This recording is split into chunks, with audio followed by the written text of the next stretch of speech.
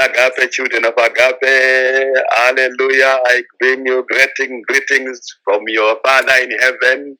He says he loves you so much and he's ready for you in 2022. Agape, oye. He was talking to me a lot these days. I am amazed by the Lord, the God, the way he loves us. He was talking to me a lot about you, his children, and about his church. Of course, he does. That's all he does about me all the time. But it was at another level. Hallelujah. Amen. I want to thank God for that. I appreciate and marvel at what this structure that God called the church. He calls his servants. My mission and my duty is to pray for you, because as a servant of God, my responsibility is to be a representative of God on your behalf. And God gives me the messages that are supposed to be sent to the people, and He gives me the burden to pray for the people, while He gives the people the burden to pray for their servant, the men of God. It's a what do you call it? It's a symbiotic relationship. Mm. Hallelujah. So it was just one of those moments this morning. I was like, it was pouring after pouring, and he kept on telling me, it's amazing. It's beautiful to be in His presence. Amen. Hallelujah. And it's scary to be a servant of God. It's scary to be a messenger of God, because you have to carry His message to His people. So yes, we want to thank God, but what a joy it is to hear your voices again, people of God. I want to thank you, and we thank God, we do bless God that He has allowed us to see yet another Christmas. Today is the 26th, which means yesterday was the 25th. We celebrated Christmas. I'm sure you all had fun, you all had joy, you celebrated Christmas in your own special way. Amen. And I have no doubt that my God was with you as He is with you even now. You see, it's okay for the servants of God to say, my God. That's why the man of God, Paul, says, my God, when we are talking to the church in Ephesus and Philippians, says, my God shall reward you according to His riches in glory, because He's appeared to him. So He is God, the God of Israel, the God of Jacob, the God of so and so. Why? Because that God, the God, is the same God. He's not a different God, but He has appeared to this one. So for the people that He puts to be under Him, they have to recognize that the servant of God who was sent for us on our behalf, God appeared to him on our behalf. So they call Him the servant of God, the God of so and so. I've never asked God to say the God of Masocha, but in other churches, the God of it's not wrong. Because the man of God appeared to the men. Even Elisha was calling the God of Elijah. It doesn't mean that Elijah becomes God. Elisha was just recognizing that the God of Israel, the God of Abraham and Isaac and Jacob appeared before my father Elijah. So when Paul said, my God shall reward you and honor you and give you blessings, and according to His riches in glory by Christ Jesus. When you do things, He honors you through His servants, and He honors His servants through you. Like I said, it's a symbiotic relationship. Hallelujah. Amen. It's a beautiful relationship of a family. God is a good God. So God was talking to me about the church, His people, the family, how we should be family, how we should love one another. Oh my goodness, it was just amazing. I was just in a beautiful service. So God bless you. It's amazing to hear the people of God once again. And we are together, we are moving together as His people and as His children. And like I always say, it's the grace of God for me to be called His servant. Even as Paul said, I am not the wealthiest. I'm the least of among anyone who could be called an apostle. I say the same thing, because God's called me after and to be modeled after Paul. So I just like he said, I am the least of the people to be called apostle, and I utter the same words. So that's why whenever I write something, I always say, yours in his service by his abundant grace. And if you want to know about grace, no one knew about grace more than Paul. He's the one servant of God who wrote more about grace than anybody else, because that was his experience. He knew that God picked him when he was not worthy. So he could only attribute it to grace. Hallelujah. So servants of God talk about the God, or the way they have experienced him. David will talk about God as a shepherd because he experienced him in that way. Hallelujah, hallelujah. So I thank God that in this vision we are worshiping a God who is real, hallelujah, who appeared to me in the same way biblical precedent. Because if God calls you servant, he has to make an appearance to him, physical. Not dreams, not just hearsay, not someone saying, I feel that the Lord is telling me you should do this and this. And I fear God, for he has done that, and I fear the God of Israel, that he continues to speak to me. Every day he gives me evidence of me as his called, as his chosen one. Why? Because I hear his voice every day. He has never, not one day, has he stopped speaking to me. Not one day have I not heard his voice. Amen. And equally true, not one day have I not heard the voice of the enemy trying to break me away from him. He always tries. So that shows you that you are still with him. If you want any evidence that God is with you, as he speaks to you, the other guy is trying to pull you away. The other guy is trying to say, to tell you things, to convince you to move away. Then you know that God is with you. It's a constant battle. Hallelujah. But we know that he that is in us is greater than he that is in the world. Thank you. Hallelujah. Our God is a good God. Oh, I'm so excited. It's called Boxing Day. We don't box each other. There's no, I don't know why they call it Boxing Day. Does anyone know? Is this where this whole thing of people in Africa saying Christmas box? Is that where it comes from? I don't know. You can tell me later why it is called Boxing Day. But anyway, today, by the grace of God, we want to continue from where we left yesterday. I don't know what I've said so far, where it all came from. I don't know. But we want to continue from where we left yesterday. Today, we are talking about the man on a mission. Man on a mission. Hallelujah. Hallelujah. God bless you, people of God. Yesterday, our anchor scripture was Isaiah chapter 9, verse 6. Yeah, so we left yesterday from our anchor scripture, which we read, was Isaiah chapter 9, verse 6, which I'm sure by now we all know, as we shared from scripture, that the Almighty God of Abraham and Isaac and Jacob, he showed himself to his servant, the prophet called Isaiah, and he revealed to him things that were to happen over 2,000 years in advance. Can you imagine? Over 2,000 years, things that were going to happen after his death. But the way he spoke about them, he spoke about them as if they had already happened. And like I shared with you yesterday and explained to you yesterday, that is because according to the prophet of God and the man of God and the servant of God, Isaiah, those things had already happened because he saw them happening. So what I see happening, as far as I'm concerned, as a prophet of God, once I see something happening tomorrow or next week or next month or next year for someone, I share it with someone, that person, as if it has already happened. Why? Because it has already happened. When God says yes, nobody can say no. When God says it's a done deal, it's a done deal. It's just a matter of time. Yeah. Hallelujah. So, unto us a child is born. Isaiah says, unto us a son is given. You know, in accountancy and finance, where I come, which is my secular background, by the grace of God, when you bookkeep as bookkeepers, you know that's the accountancy profession. We call it bookkeeping. When you write entries in the book, we use what is called double entry. You know, debit and credit. Then we balance the books at the end of the year. When you balance the books, each account, as they call them accounts in the books of the firm, has got to be balanced off at the end of the year, so that after balancing off at the end of the year, they then prepare their financial statements of the company, which they present to the board of directors, which they present to the shareholders, and so on, and to the government for them.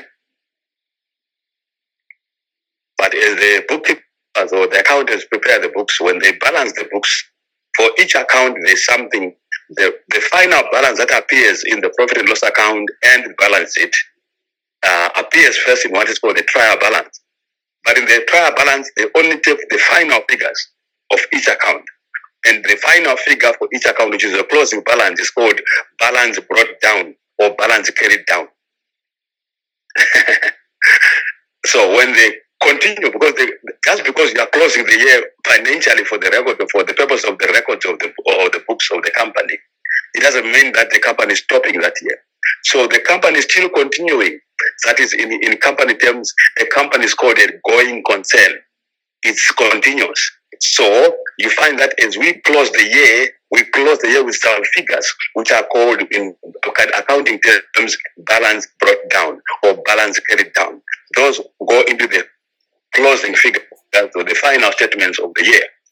When you start the year next year financially, the same figures which were at the beginning, at the end of the year, appear, because you have to start where you left off. So those figures which are called balance carried down or balance brought down, they come back, because what you finished off with is what you start off with. Am I right? Yes. So they come back now as balance carried down or balance carried forward. So I'm doing exactly what the accountants do here. Our balance carried down, our balance carried forward is Isaiah chapter 9, verse 6. So can you have our balance carried down, please? Or our balance carried forward? Hallelujah. Isaiah chapter 9 and verse 6.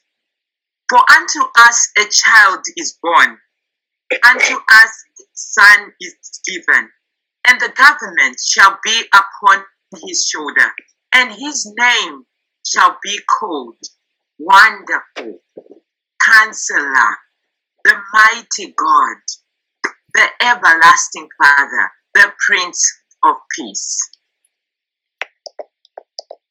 So as we start from that one, I just ask you, Church of God, to, if you can, which I know you can, in your own time, for the sake of time, I'll ask you to go and look at those parts which ascribe authority and power to the Lord, our God, whose birthday we were celebrating yesterday. I said to you that those things that are within the child are also within the son. And those things that are listed in the latter part of Isaiah chapter 9, verse 6, which has been read, that the government shall be upon his shoulder, and his name shall be called Wonderful. Then there's a comma, then Counselor, the Mighty God. You see, many people have made mistakes there when they refer to him as the Wonderful Counselor. They combine those two things as if it's one thing. No, as you can see there, according to Scripture, his name shall be called Wonderful, comma. It doesn't say Wonderful Counselor, comma. Just want to teach the church on that. I've said this before. Just want you to notice that. So he is not the Wonderful Counselor. Yes, he is. You want to condemn them, combine them, but you need to understand that you just address him and approach him and appreciate him as Mr. Wonderful. He is the Wonderful One. And whenever you think of the word one, it means the person who is called Wonderful. He is the one who can do wonders in your life. So don't rush to counseling. You need to counsel, yes, but you might miss the wonder in the Wonderful One. Hallelujah. Amen. Just a passing statement. I don't want to concentrate too much on that, but it's balance carried forward. Hallelujah. his balance brought down. He is the counselor when you need advice. You know, this whole idea that, I need to go and look for counsel out there. There is none other than him. He is with you and is in you, and he is in the servants of God. If you can't receive counsel directly from him yourself in your prayer, that's why the servants of God are there for. No need for you to go and seek so-called professional counsel. And the scripture actually says in the book of Corinthians, don't seek counsel and advice from people who do not know God. But you are surprised, you are amazed, you have people saying go and seek counsel, then counsel there. And you find that the advice, the so-called advice that you receive, is not biblical, it's ungodly, and it never brings any healing or the sort of things that you desire. People, I have not my experience, people who go out there and receive counseling from some other people, so-called professionals. They never get back to a position of healing because they make them worse. But it's only our healer. That's why the Bible says, by his stripes, by healing. When you go back to him as your counselor, he gives you the right counsel that brings healing. He gives you the right advice. Counselor is as in counsel and advice. He is there. That's why we only have a servant of God in your life. You also go to him. The Bible says, they inquired of the Lord through the servant of God. Hallelujah. He's the mighty God. We talk of, I was almost going to release something else, but we talk of him as the mighty God, the everlasting Father, the Prince of Peace. All I'm saying, ladies and gentlemen, is those things that are listed. I say to you today, the message is men on a mission. Those things that are listed there, whenever you pray, whenever you acknowledge yourself as a son of God, a child of God, when you consider yourself a Christian, someone who follows after Christ, that's where the word Christian comes from. Then I'm asking you that when you consider him, whether you consider him as a child or as a son, whether you consider whether you're worshiping him as if he was still in a manger, or he is on the cross, or as if he's now seated at the right hand of the Father, because different religions emphasize different aspects of him. What I want you to see and understand is that according to the servant of God Isaiah, whichever level and state you want to worship him at, he still is the same yesterday, today, and forever. Hallelujah. Amen. Whether you look at him as a child in a manger, he is still the wonderful one. He is still the counselor. He is still the mighty God. He is still the everlasting Father. He is still the Prince of Peace.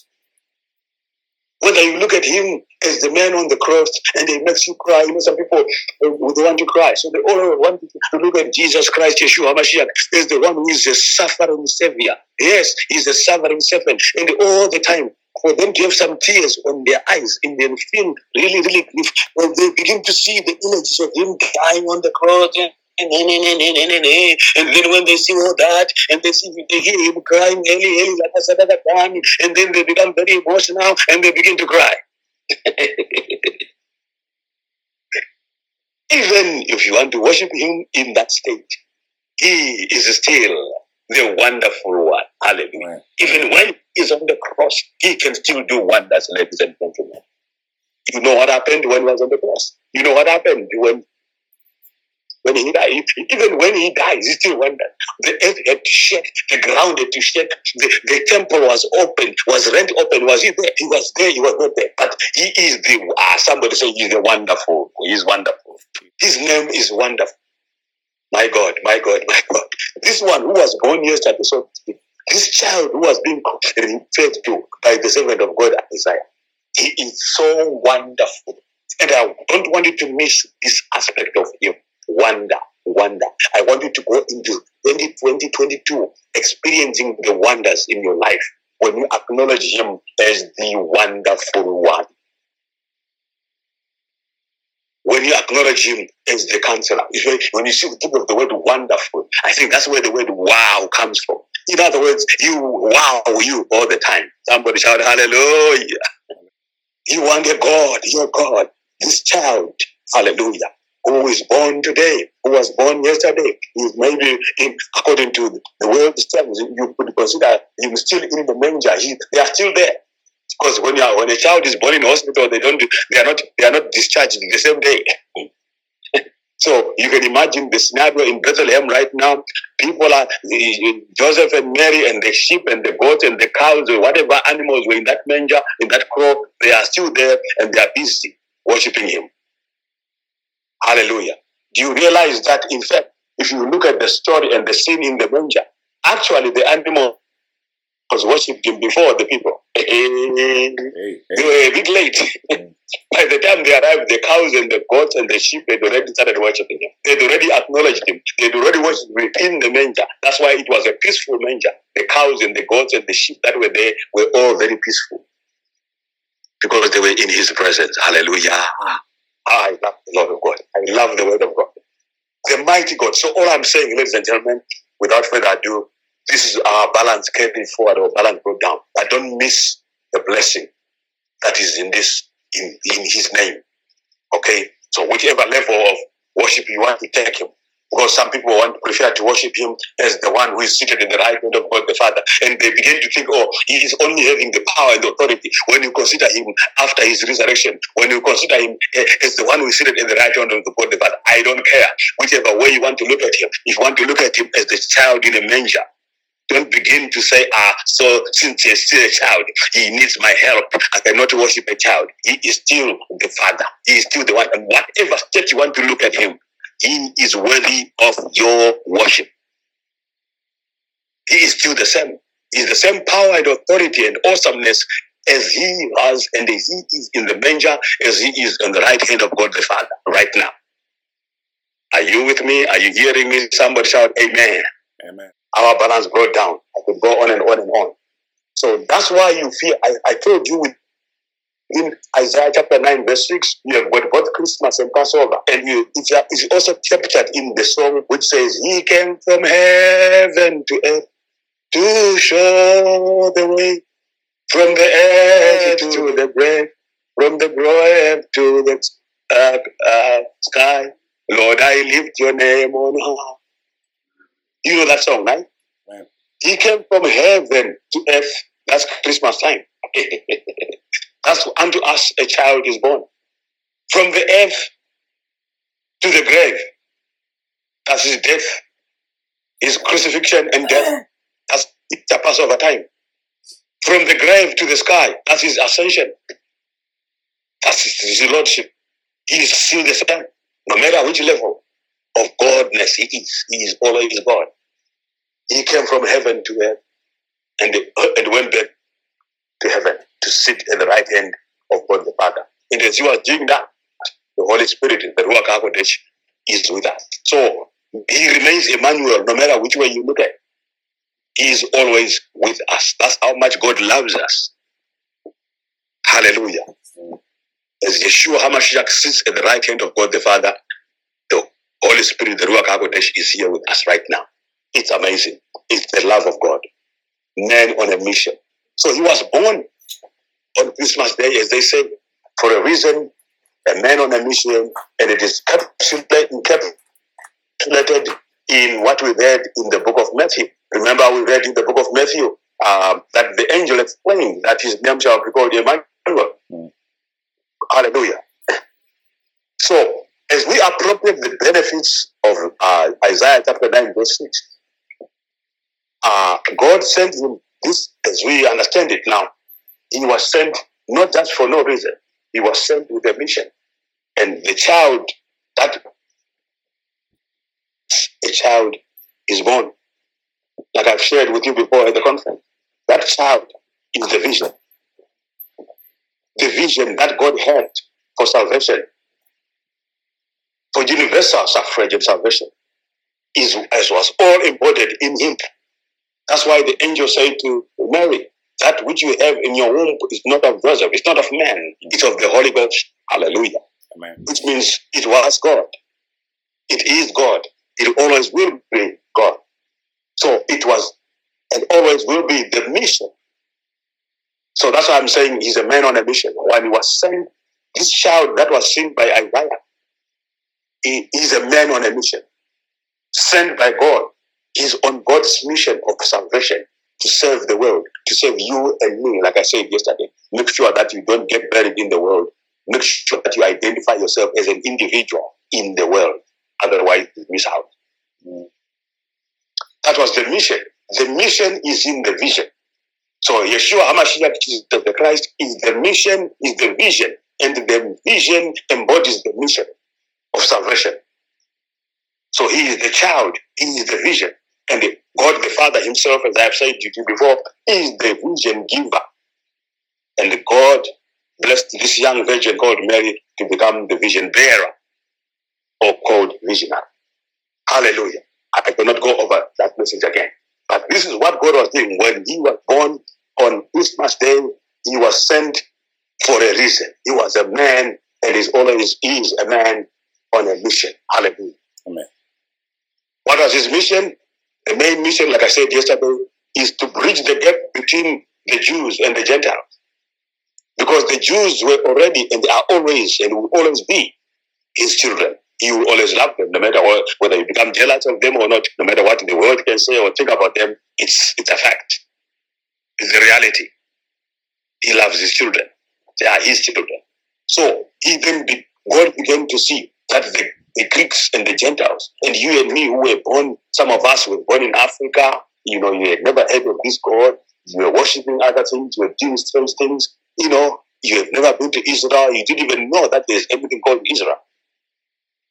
And so God so loved you when you were out there, before you were born. And he says, I cannot just have these Jews as my children. I love them, but I want the Jews to be a wilder multitude. I want them to be bigger. I want the nation of Israel to be even bigger. So I'm extending the border to include everyone who is called a Gentile. Gentile is a general reference for anyone who is non-Jewish. Hallelujah. Such is the love of God that he says, I have a plan. I'm sending myself through my son.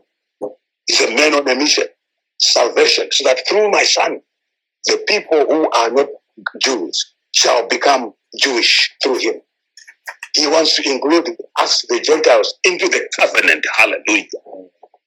Because the Jewish people are his children by covenant. It's a covenant relationship, and guess what? God cannot break his covenant. Once he makes a promise to you, that's why the Bible says the blessing, the anointing of God, and the calling of God upon his servants, they are irrevocable. In the book of chapter John, once God puts something, is an anointing and the calling of God upon an individual is a covenant, and God never breaks his covenant. It's a covenant relationship. So whether you like the Jews or not, that's why I fear God. I worry about those people who are regarded as anti-Semites and whatever Semitism there. I feel for them. I'm like, what's wrong with them? Because there's no point in being jealous of these people. God chose them and they are his people.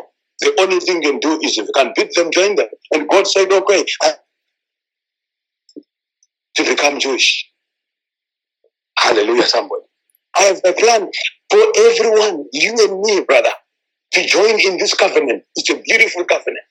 It's an awesome covenant. And God's plan through his son is to include you and me into this awesome covenant. Oh, somebody shout hallelujah.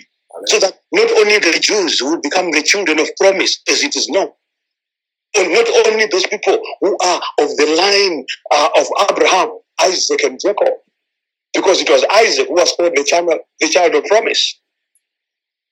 So if you're not in his line, you could not be a child of promise too. How God so loved us, ladies and gentlemen.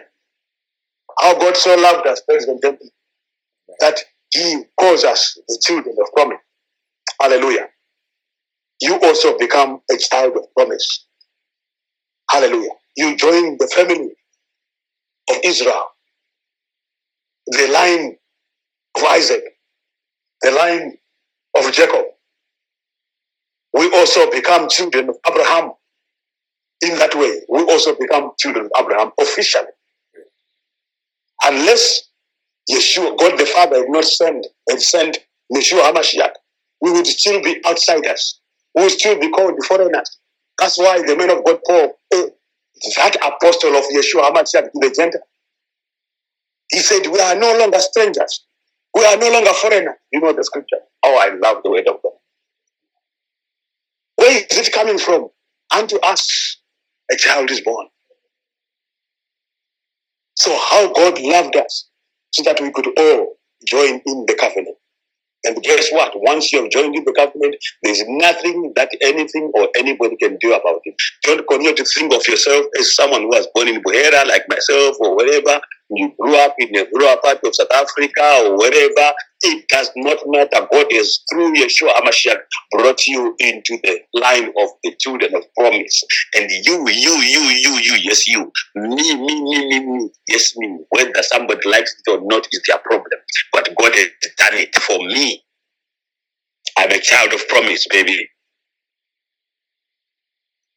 And it's up to you to appropriate this and to say the same thing. As long as you say, Jesus is mine. Jesus is my Savior. Day by day. Mine. Yeshua is mine. Mine. Yeshua is mine. Mine. Yeshua is mine. Yeshua is my Savior. Day by day. Mine. Yeshua is mine. It's up to you to appropriate him. It's up to you to deal with him the way you understand him and his desire and his plan to include you into the covenant of Jewishness. So when you see me tomorrow, when you see me any day, I'm sorry, I'm not Zimbabwean. I'm sorry, I'm not British. Yes, I have a British passport, but I'm more than that. I'm Jewish, baby. I'm Jewish. Hallelujah. Glory be to Yeshua HaMashiach. Because I have acknowledged him as mine, my Savior. And through him, this child, unto us. That's why I said yesterday, don't just be lost in this word us. But make sure that you appropriate it and say, yesterday, Christmas Day is for you. He was man, he was born for a purpose. He was born on a mission. He's a man on a mission, and he will always be a man on a mission. And the mission is not accomplished until that day we shall meet with him in the clouds as his bride. Hallelujah. He's a man on a mission. Praise be to the Lord, Yeshua HaMashiach. As we read the stories, you know, from the book of Matthew chapter 2, can you go there? Why did God send him? Why did God send him? No mission. For salvation, I have already told you, I have already explained to you why, what his mission is, so that we can all be included in the covenant. We can also become children of promise. But there's another reason. He sent him so that the people who did not know how to worship God, because this Gentile, us, we did not know how to worship God. We worshipped other gods, which we created by our own hand. Or in some places, some of us were born in Africa, and we worship our ancestors, human beings who died. Our ancestors who were also just as human as you are, but just because they died. You know, people, the moment someone dies or someone is dead, people begin to fear that person. Yet God, according to scripture in Ecclesiastes chapter 9, says that should not be the case. Because he even goes on to say, a dead lion, a living dog is better than a dead lion. That people will fear. But here God is saying, no, you worship me. You Gentiles who do not know how to worship me, you would worship idols, you would worship molten images and all that sort of things. So he knows that this thing of worship is in the human being, but they just didn't know how to worship. You remember when the servant of God Paul was preaching somewhere in Greece, in Athens, he said he found people who were worshiping professors, academic people who were intelligent, but they said they were worshiping an unknown God. It's something within the human being that God put, which just desires or requires worship. But if people don't know who they worship, they just worship anything. Because that thing which hungers and desires for worship is in you. God put it in you from the day you were born. So every creature, for your information, has got that thing with them, the desire to worship something. Hallelujah. So that's why you find no matter which part of the world you can go, trust me, even those who call themselves atheists, they lie. They have got something that they worship. There's something that they worship. If you look into their life, there's something that they adore, something that they are worshiping in every day of their lives, whether it's money or something. There's something that they set, that little thing which requires worship, it is satisfied somehow. So there's nothing like atheism, as far as I'm concerned. But we thank God that we are not a people who worship an unknown God. Number one. Number two, we thank God that we are not a people who worship a person who is dead, which is, to me, does not make sense. That's what ancestral worship is. Just the moment someone dies, for some reason, some people begin to think that person has suddenly become God. I don't know. It doesn't make sense. So you can imagine that you yourself sitting there, you listen to me right now. The day they bury you. Soon after that, they will think of coming to your grave and worship you. They will come to the graveside and say prayers there. Does it even make sense? But people do that, you know that. So God is seeing all these things and he's like, oh my goodness, these people are hungry for worship. So let me send my son on Christmas Day. Let me send my son that was seen by Isaiah. Unto us a child is given. So that these people who are busy worshiping, who are trying to find something to worship, I am the Lord their God, their maker and their creator. They did not know me, just like the children of Israel did. So therefore, let me send my only begotten son to them. Hallelujah. Amen. And he came. He's a man on a mission. Not only for salvation, but second reason, the second part of his mission statement is called worship. WORSHIP. Because God's desire is to be worshipped by man. Hallelujah. So if you read in Matthew chapter 2, can you read verses 1 to 2? Matthew chapter 2, from verse 1 to 2. Now when Jesus was born in Bethlehem of Judea, in the days of Herod the king, behold, there came wise men from the east to Jerusalem, saying, where is he that is born King of the Jews? For we have seen his star in the east, and are come to worship him. Isn't that amazing? Can you read it again, the last part? Okay, just read the verse again, where it says the last verse. Matthew chapter 2 and verse 2, saying, where is he that is born King of the Jews? For we have seen his star in the east, and are come to worship. You see the reason why these so-called wise men made that journey. I said the message today is men on a mission. Point number one of the mission is that salvation. That the whole world could be saved through him. That we could become part of the covenant. That is the first part of the mission and the most critical part of the mission. Because unless the most critical part of the mission is fulfilled, you cannot do the second part. Unless you become part of him, unless you are accepted into the community of Israel, unless you become part of the covenant of the children of God and the people of God, how can you worship him? You will still be there worshiping something else, worshiping other gods. So once you have managed to satisfy part A of his mission, then you can go into part B. And part B is summarized here, that these so-called wise men, they came from a faraway place. Hallelujah. And the Bible says they stated clearly why they came. They said, and we have come to what? Worship him. That is reason number 2 why God sent his son. That's the reason why you are a child of God. That's why I like that singer from Zimbabwe. So unfortunately, I was born there. So I tend to think of it. It colors my background, my influence. But I used to remember people singing, Mwari wakasika munhu nemfananidzo wake kuti amude amunamate. Mwari wakasika munhu nemfananidzo wake kuti amude agomunamata. Oh, amude, kuti amude, ago munamata. I think they heard this message somehow. They knew and they were on point. They were right.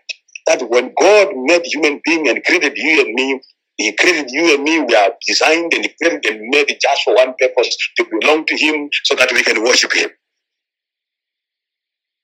Hallelujah, somebody. So these guys knew why they came. They said, we have come, and they stated their mission too. We have come to worship Him. So I challenge you, child of God, that when you are there, while you are there, what is your purpose for worshiping? What is your purpose for coming to Him? Because if it's to worship Him, then nothing else is important to you. Once you acknowledge yourself as a child of God, there's somebody, I feel pity for those people who think they can lie to the leaders of the church and they pretend and they say, oh, I wanted to be, I was not well, I was sick, or whatever it is. Yet they just lie in bed and decide not to go to church.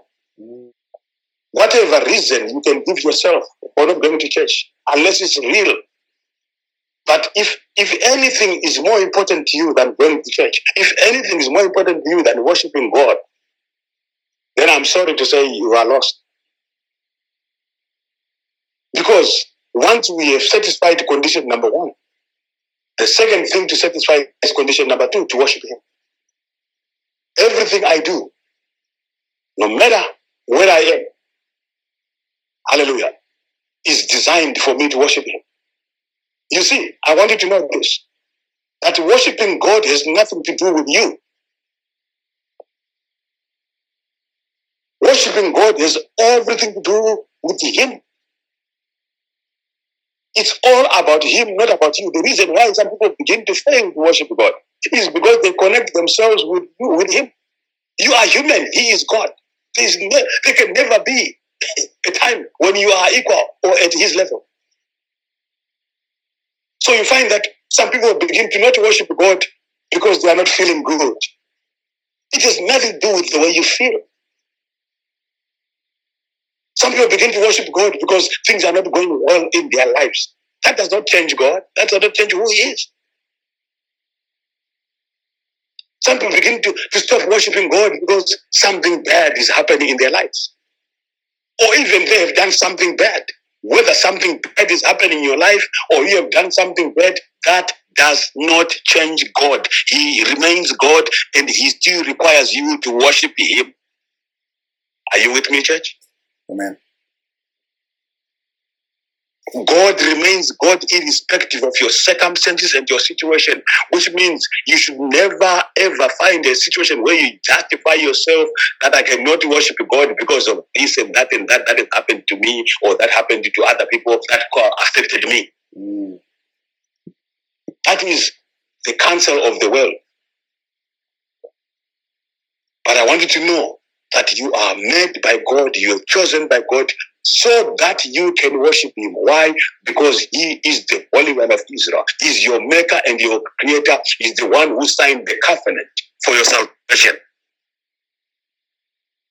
You are a covenant child, and He is a covenant-keeping God. So let me help someone who can try to justify themselves and explain and give you some reasons why they are not worshiping God or why they are not going to church. Those reasons are just rubbish, I'm sorry to say. They will never hold water in front of God. Because nothing that happens to you or nothing that happens around you will change who God is. That's why no matter where I am, no matter what my circumstances are, no matter what situation I am, I worship God always. And those who know me, they know this to be true about me. I worship Him because He is God. And I encourage you to do the same. And I can assure you, when you do that, you will find that He always is with you, in you, and around you. That's why I thank God that because of that, I hear Him. He's always talking to me. Because I seek Him all the time, no matter what my situation is. Because no situation of mine, no weather in my life will change who He is. So these wise men, they are called wise because they knew They had their purpose. They knew what they were doing. They were going to worship Him. So I encourage you, ladies and gentlemen, no matter what else can come your way, always put the worship of God as number one. Hallelujah. Always put Him first. Hallelujah. If anything else comes in the way of your worship, if anything else becomes more important than going to church or being in part of a service, think again. If my brother wants to see me, if they want to talk to me on Christmas Day or on Boxing Day and I have a service, I'll say to them, I'll see you after the service. Why? Because for me, service is more important. Because God, no one, I'm sure you all agree, that no human being, family or not family, brother or sister, mother, whatever, they are not more important or bigger than God. So my allegiance is first to God. Then second, to the people around me, my brothers, my sister, my family, yes, and all the other people, and my work. Because some people even worship their work more than God. They would rather go to work than go to God. And the scripture now says there are some people who love mammon, which is money, more than God. They would rather go to work. They would rather take a shift than go to church. So they can say to the leaders, I have an excuse. I couldn't come to church because I had a shift. You took the shift yourself. You knew you could have had a chance to say no, unless I know, and we are in this world. There are times, sometimes when your boss says you have to work on that day, you are under duress. That's fine. You know, but even when you are at work, you know, some people have said, even when I'm at work, I'll try to connect. That's how they love God. They'll say, I know that my service is happening right now. I'm supposed to be in church, but because I was forced to come to work, I can try to sneak in. I go into the bathroom and even here, connect with the service for 10 minutes. I can hear something that will help me. That is a person who is putting God first. Who knows why they were created to worship Him. So I'm saying to you, as we go into 2022, have this attitude of worship. That's the reason why why He came. That's the reason why this child is given unto you. Unto us, a child is born. That's the reason. So you can worship Him. And the wise men here were wise because of that. Because they knew what they were doing. Hallelujah. If you also read verse 8. Matthew chapter 2 and verse 8. And He sent them to Bethlehem and said, Go and search diligently for the young child. And when you have found him, bring me word again, that I may come and worship Him also. Now listen to this. Even Herod, the enemy of God, he knew that he has to be worshipped. But you know, from his statement, he says, I may worship Him also. The wise men say they want to worship Him. But you can tell who was sincere. Do you think Herod's statement was sincere? Obviously it was not. But it was truthful. He knew that this child who is born has to be worshipped. So some people can say they want to worship God, but yet they've got ulterior motives. They've got a hidden agenda. But no matter what agenda you have, if it's not worship, when you say, I'm going to worship God, yet you have another plan. So here, this guy says, oh, please bring me word so that I can also worship. Who told him that it must be worship? It means he knew. Hallelujah. That, ladies and gentlemen, is mission reason number 2. That He must be worshipped. God creates you. God calls you, brings you into the covenant. Once you are in the covenant, the next thing you must do is worship Him. Center Him. He must be at the center of everything that you do. In the beginning, God, like I taught you. In the beginning, God. Before you go to work, pray. Worship Him. Before you do anything, before you start the car, pray, worship Him. You don't know what you're going to come across as you drive on the roads. He knows what's ahead, but you don't. Don't just say, God is with me, I'm going. Don't take Him for granted. Pray. In the beginning, God. Before you go to work, you don't know what you're going to face. You don't know what your boss is thinking of you that day. You don't know what kind of program. When you pray in the morning before you go to work, maybe you find that when the manager decided to fix you, you know that people can do that.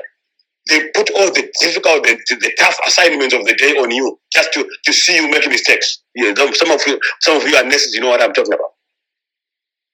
They will do that. They will deliberately say, okay, this one is a black person. You don't know that the manager is planning your downfall. The manager is planning to put you in this assignment and to put you on this. He's setting a trap, or she's setting a trap for you so that you can have a continuous record of making mistakes. So that the ambition, eventually they want to get you back. But if you pray in the morning before you go, you find that God will cause the manager to change their plan without even realizing. Hallelujah, somebody. In the beginning, God, put God first. In whatever you do, put Him first. And if you do that, God will bless you. If you carry yourself into the year 2022 with this attitude, you'll find that 2022 will be a very different year for you than anything else. I pray that you are hearing me. The second reason why He sent His Son is so that you can worship Him. Hallelujah. That's the reason God sent Him. Salvation for mankind is explained already.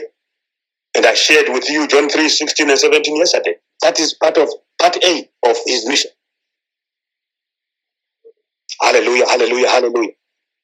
Now, as people are worshiping Him, He wants the people to worship Him. Even the Gentiles who are worshiping other gods, He wants to train them, to teach them to worship Him, to worship this God. That's why, ladies and gentlemen, it's very hard and difficult for the Gentiles to worship God. You know why? Because they were not born worshiping God. They were not born to parents who worship God.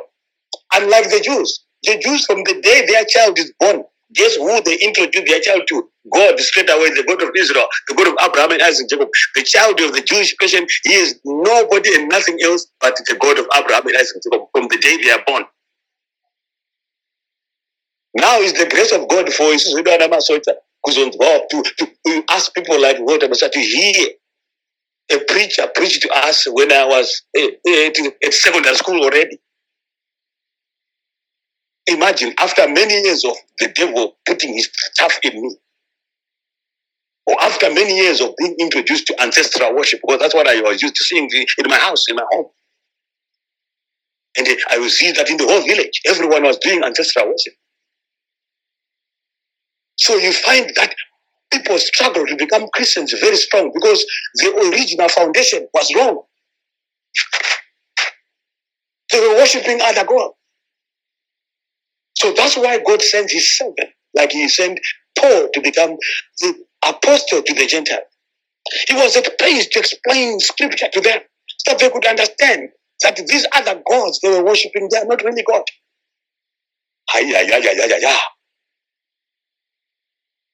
So you find that the children who are Gentiles struggle to really do worshiping this God. They want to worship Him, but they struggle. You know why? Because their background is not of the worshiping of the God of Abraham and Isaac and Jacob, like the Jew, unlike the Jewish. A Jewish person never struggles with anything scriptural. Why? Because from the day they are born, they are introduced to this God, non-stop. Nobody else, and no other God. Trust me. That's why you cannot convert a Jewish to become something else. So, they use the language of conversion. You and me, we have to be converted. It's in the epistle, you see it. I'm now burying myself in the epistle now a bit. But you see, these things I'm saying now, right now, they are also in the epistle. As I'm talking about the part where He says, I'll build my church. It's a struggle now for the Christians to be strong. They be born again today, they are strong today, next week they are weak, they are strong today, because they continue to hear other forces that try to pull them away from God, that try to pull them away from their church. And they seem to make sense. But as you know, I've called this sense rubbish. It's hard. It's the grace of God, ladies and gentlemen, that a young man like me could convert to Christ to worship Him. Yet I was only introduced to Him. Thank God for me. I thank God because I thank God for His grace because He introduced Himself to me when I was young, when I was going to grade 1. You know my story. Some of you know that when I was a grade 1 pupil. That's why I say to you, I met God before I met a preacher. And it's true. But it's the grace. Not many people are favored that way. God appeared to me, Yeshua HaMashiach Himself appeared to me and showed me Himself dying on the cross. When I was in grade 1, I was even crying because I did not know what this meant. And He appeared to me at that young. So in my spirit, in my heart, He put it already within me from a very young age. But it doesn't happen to everybody.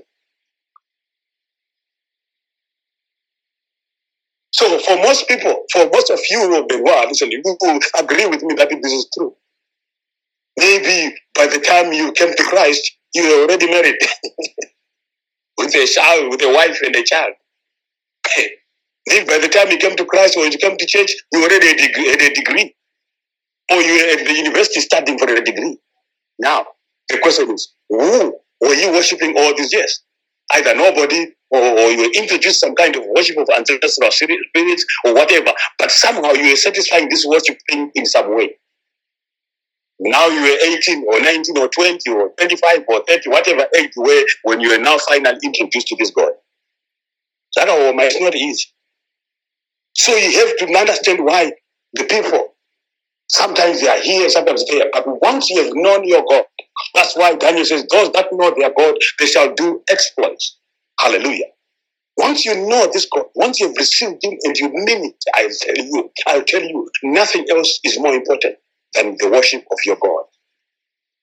Nothing else. Everything else is secondary. He is the primary reason why you are there.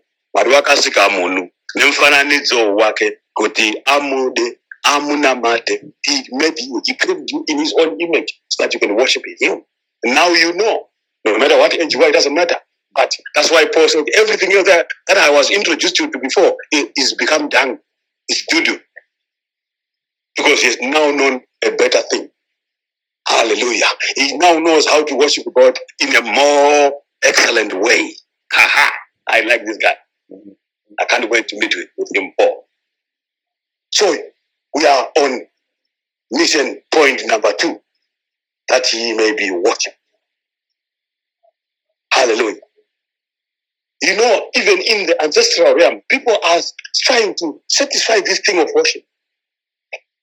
They do it in the world. But Yeshua HaMashiach, God sent His Son. We call Him Yeshua. He came to love, to heal and forgive. He lived and died to buy my pardon. An empty grave is there to prove my Savior lives. Because He lives, I can face tomorrow. Because He lives, yes, I know all fear is gone. Because I know, yes, I know He holds the future. Now life is worth the living just because He is someone who knows why they are worshiping. God sent His Son. They called Him Yeshua. They called Him Emmanuel. That's the Christmas story. Hallelujah. You kedebo kokeba karika hana. Yi karika tukebebeketa. Your mina nuku teke hana na. You were raised to worship Him. You were raised to worship Him. You were called to worship Him. You were called to worship Him. You came to the church so that you can worship Him. No, not so that you can be bothered by what other people in the church are doing. You came to the church, that you cannot be distracted by the comments and the views and the thoughts of other people who are misled and misguided. That's not the reason why you came. You came to the church to worship Him and to continue to worship Him in spite of anyone who can say whether they comment about your hairstyle or your shoes or whatever, your family, it's their problem. That's not the reason you are in the church. You came to worship Him. Hallelujah. You continue to worship Him. Hallelujah. Whatever they say, whatever they think, whatever may even happen to you, whatever circumstances may be happening to you yourself, you are here to worship Him. You came to church to worship Him. You are in the vision to worship Him, and to worship Him, and Him alone shall we worship. We are only here as brothers and sisters to encourage each other, to build each other, to get stronger as we do this thing called worship. Somebody shout hallelujah. Worship means reverence, honor, humility. That's why we go before Him and we raise our hands. It's an act of humility. It's an act of surrender. It's done in the army. That's where it comes from. When when you are captured by the opposite, you are surrender. You raise your hand. So when you say, Lord Jesus, come in my heart, and you raise your hands, you are saying, I'm surrendering everything about me to you. That's reverence.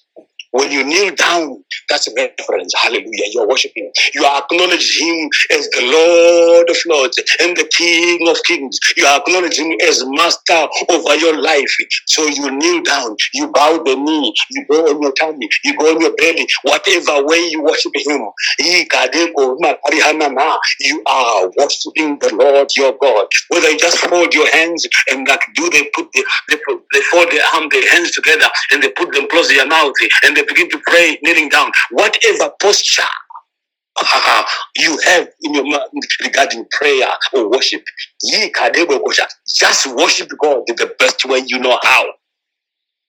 If you want to worship Him sitting on a chair, the important thing is where is your mind? What are you concentrating on right now? If you want to worship Him when you are lying in your bed, if you want to worship Him when you are driving your car to work, you can worship Him anyway, no matter where you are. When you know who you are in Christ Jesus, when you know that you are a child of God, when you know the reason why you were called by God, you know that He called you to worship Him. You find yourself with a song in your heart when you are driving, when you are walking, when you are even taking a walk. Hallelujah. It's not just when you are in the shower when you can sing, but you sing, you worship Him wherever you are. When you are in the kitchen preparing some cakes or some pudding, whatever you are doing, preparing dinner, in your heart of hearts, you'll be having a song, making melody in my heart, making melody in my heart, making melody in my heart, unto the King of Kings. Worship. Hallelujah. Worship involves, it includes praise, singing and dancing before Him. It's okay. It's the biblical thing. Hallelujah. When you don't just sit in silence. You don't just sit in quietness. He wants to see you move the limbs, move the bodies, dance like David danced. Somebody, I will dance, I will dance, I will dance like David danced. Although they don't really dance like David danced. Hallelujah. But it means worship means dance. Worship means praise. Worship means doing anything that you are acknowledging reverence to Him. Hallelujah. Worshiping means singing and dancing. Hallelujah. But acknowledging and recognizing Him, His awesomeness. Recognize Him. Hallelujah. As your Lord and your Savior. When you recognize Him, hallelujah. It's the powerful one, the awesome one. You are recognizing Him in your mind. You recognize Him as the author and finisher of your faith. That's worship, ladies and gentlemen. What is in your heart? What is the attitude of your heart when you go before Him? That's worship. Hallelujah. Third part of worship, you need to understand this. The critical element of worship is offering, giving. Hallelujah. That's a critical part. The way God designed His worship from time immemorial to this day. He decreed and declared even it in law. He said in the book of Deuteronomy chapter 6 verse 16, you can read it later at your home. Ecclesiastes chapter 35 verse 4, you can read it at home. Exodus chapter 20, 3 verse 15, and so on and so on. Do not come before the Lord empty-handed. is because a critical and a central part of worshiping God is offering. In those days, they would bring goats and all kinds of animals, sheep and cattle. When you look at if you want to know the heart of God, the mind of God, just look at how he designed the tabernacle during the times of Moses, and how the same size, the same shape, the same structure, the same design was given to David in the form of the pattern of the temple, which was eventually built by son Solomon. The same design.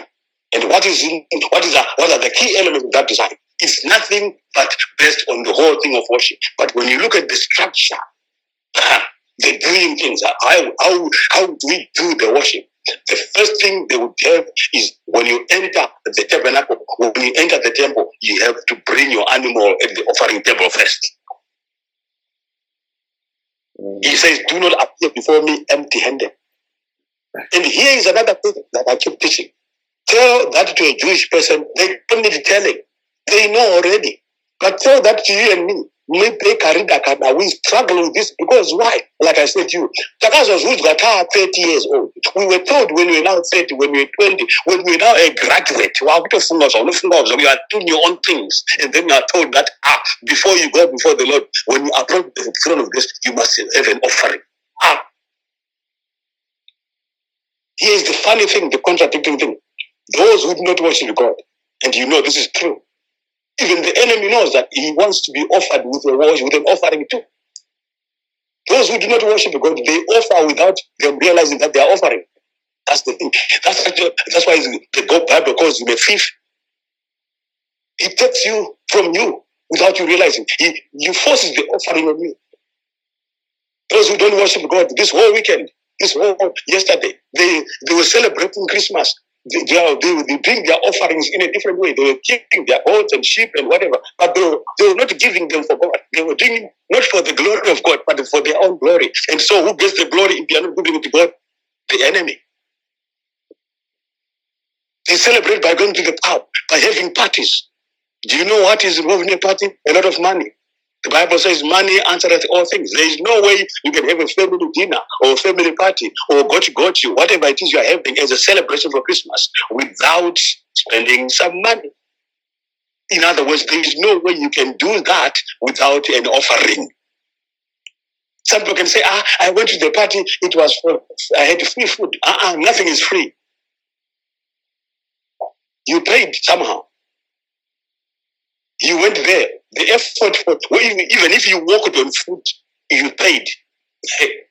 But that's how you paid, by paying there.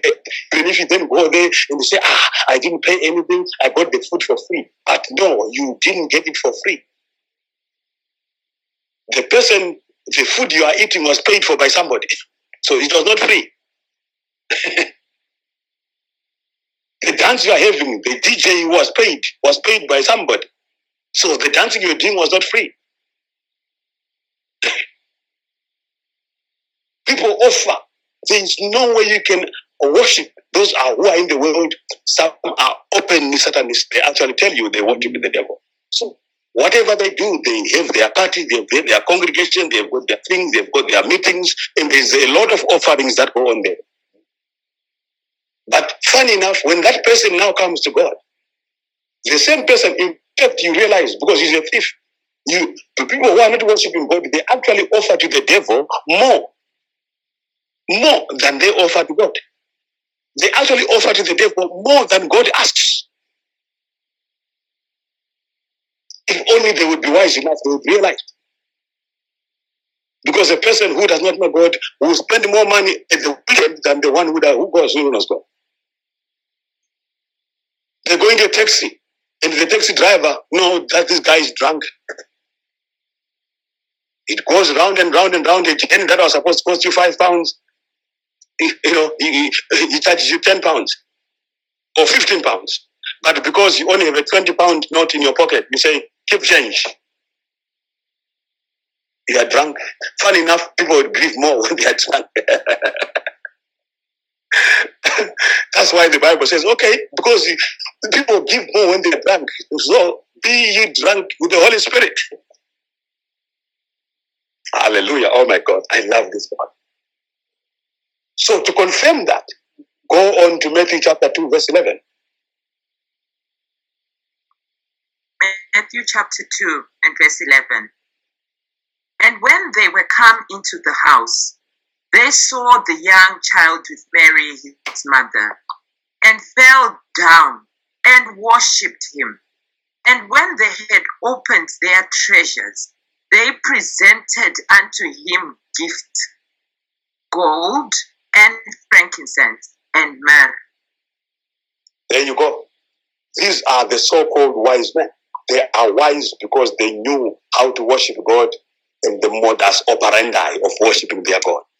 They told the king that we have come to worship him. We are looking for him. Where is he born? Where is this guy is leading us? Where is he? Then he says, okay, we have come to worship him. As I already explained to you and shared with you what they say in Matthew chapter 2, verse 2. They told you their mission. And then I told you in verse 8, we are told what Herod was saying. He knew that this man on a mission was supposed to be worshipped. And so now, in verse, they've arrived now. It's one thing to say something and quite another to do what you said you're going to do. These guys, they told you in verse 2 that they have come to worship him. Now they've arrived. Hey, let's see if they are going to do exactly what they said they are going to do. When you go to church, when you arrive in the service, do you do exactly what you meant to do in the service? Or do you allow other things to distract you?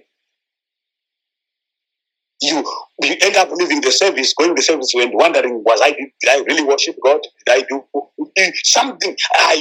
You concentrate on something that happened during the service or something that was said by someone during the service, and that is enough to distract you from worshiping him. I say that by God's grace, never allow, because the enemy has got so many tactics that he used to try and cause your mind to lose your concentration on the subject of worship.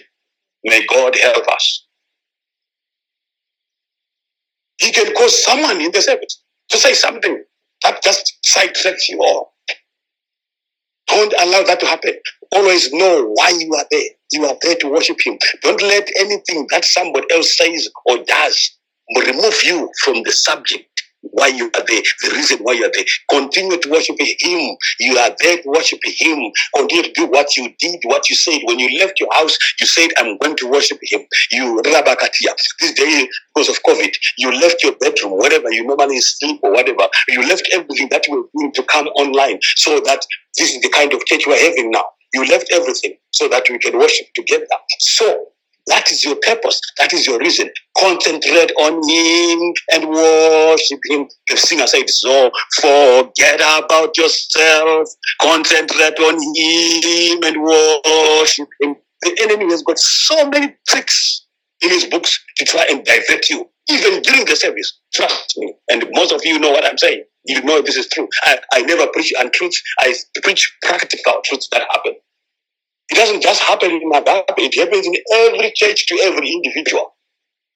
That's why it makes no sense to say, I'm leaving this church, I'm going to another church. You find the same tactics there. It's the same devil. So, when you say, I'm going to move away and I'm going, no, it's not the answer. It's you that must change. It's your attitude that must change. Because your circumstances should not change your attitude towards God. Hallelujah. So we see that they set a purpose on themselves to go and worship him. Did they do what they said they were going to do? And verse confirms that. We see that in verse 11. Matthew chapter 2 confirms what they said they were going to do in verse 2. And when they were come into the house, they saw the young child. Unto us a child is born, Isaiah chapter 9. So they saw that with Mary his mother. And then what did they do?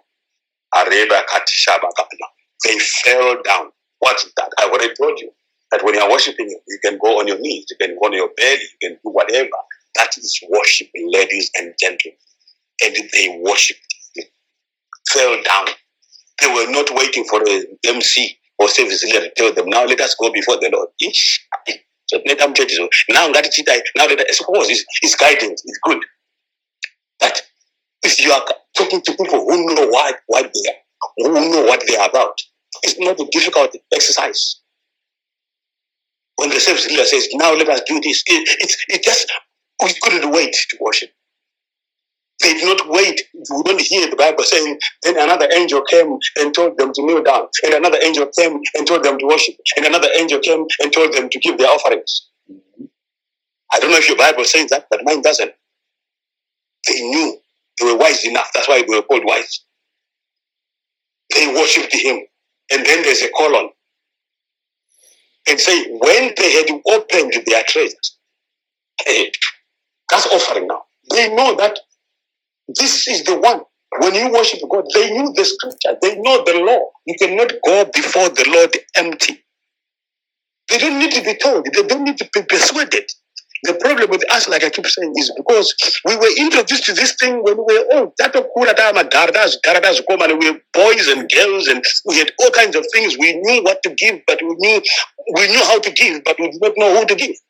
We would give a lot to friends and to the enemy and to the devil in many, many ways in the name of fun. But when it comes to giving God, fun enough, the same person who had no problem giving and handing out gifts and whatever, money, whatever, they were in the world. But when they come to the church, that issue becomes a problem. You know why? The same devil is now pursuing them when they are in the church, because he knows now that he was stealing from you, and when someone steals from you, there's no benefit. But now we know that the giving that you do in the church is associated with the blessing, and he doesn't want you to do that again. This devil is so bad. He pursues you even when you come to church now. He says, you were giving to me, but I was stealing from me. I want to continue enjoying stealing from you. Because the thing that the unbelievers give, the giving that they do, which is even more than it actually does not benefit them at all. They just have fun. But at the end of the day, their so-called fun results in a lot of regret.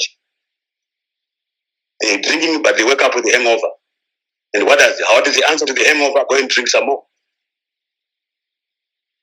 So it remains a circle of giving and giving and giving to the enemy, with no associated blessing. But when you give to the Lord, hallelujah, whatever you give, and let the people of God and the children of God and the family of God understand this, whatever you give unto the Lord, when he says, do not appear before me empty-handed, we know that everything that you have, that you are giving back to him anyway, it's only a very small proportion of what he gives you. In any case, everything that you have, everything that you are, is from him anyway. So why is he asking you to give? I told you before that God cannot ask you to do what he isn't. He cannot ask you to do what is not done. So he has already given himself to you. Joy to the world, the Lord has come. He has already given to you, and to us a child is given. So he cannot ask you to give when he hasn't done that himself. He cannot ask you to give a small portion when he's not given a big portion. Hallelujah, somebody. So he says this is a second crucial aspect of worship. Because I give you everything myself. I give you the job that you are boasting about. I give you the position that you are talking about, the promotion that you are, the house that you have, whatever you have, everything you are boasting about, the car.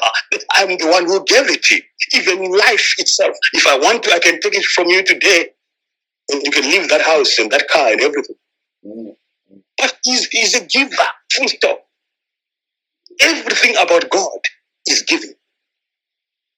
But when he says give to me, he doesn't ask you to give everything of him. He says, just give me a portion. Why is he doing that? He's teaching you to be just a little part of who he is and what he is.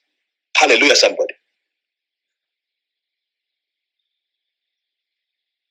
But we Gentiles, we struggle with this problem, with this issue. Why? Because my parents, they never taught me about giving when I was born. But look at the family of the Jewish people. From the day the child is born, and from toddler, they know that they cannot go before the Lord empty-handed. So therefore, when they are 5 years old, they don't need conversion. They don't need to be converted. They don't need to be converted. Converted from what? But you and I, we need to be converted because we have been into something else. Hey. We need to be converted because we are used to be given to the enemy. So we have to be converted back to the Lord, so we can learn again to give back to Him. My goodness. Hallelujah. So God is God in His love. So these people, they fell down and they began to worship Him. They began to worship Him.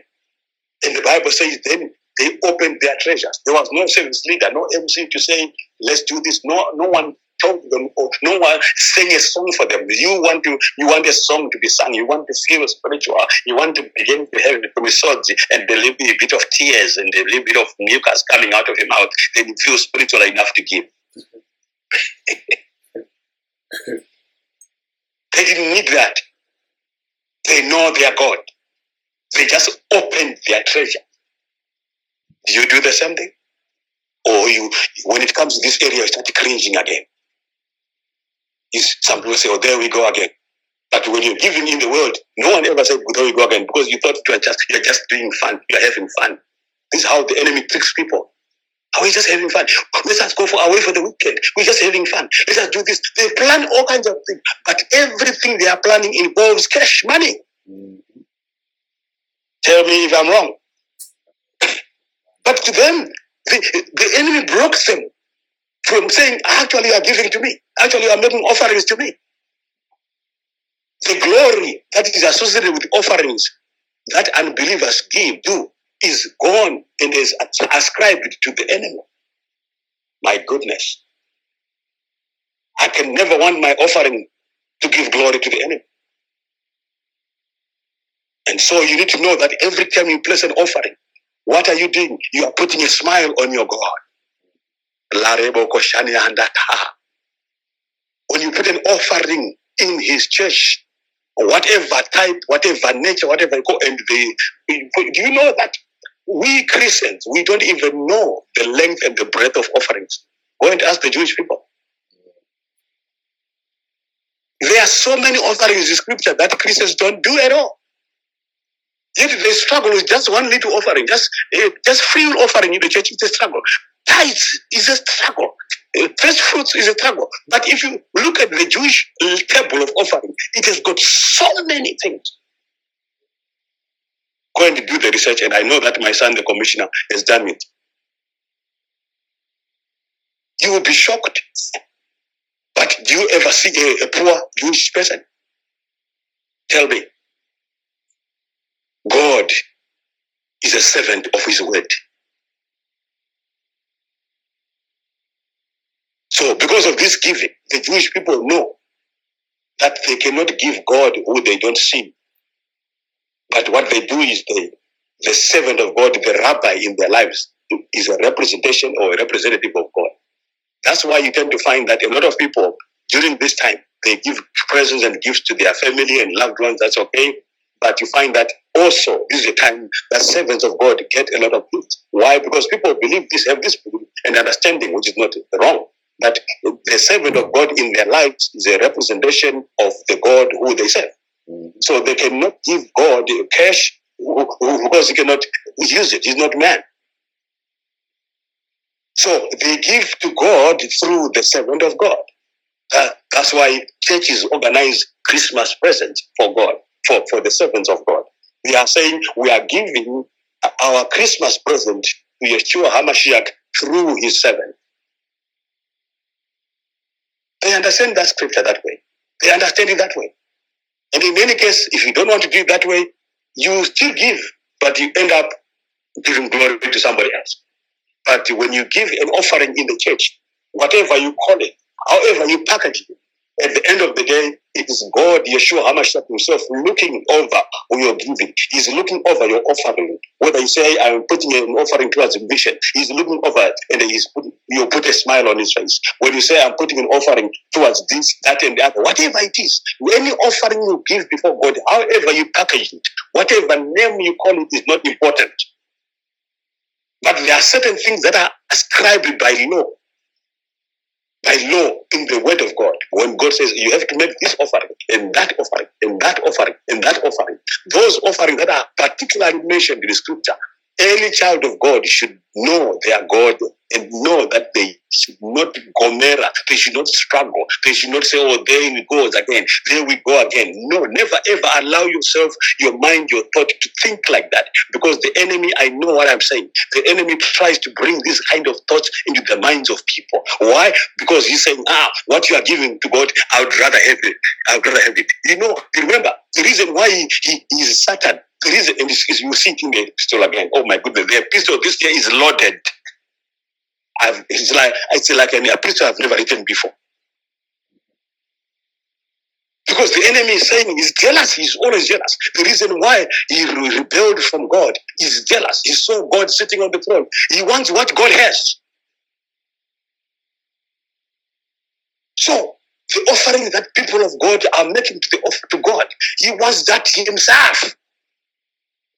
That's why when you're in the church, you struggle to give. You struggle to do the offering because you say, I would rather you give it to me. Are you hearing me, people of God? Amen. But when you cringe and you say, no, I'm not going to listen to you, the devil. I'm not going to do what you're saying.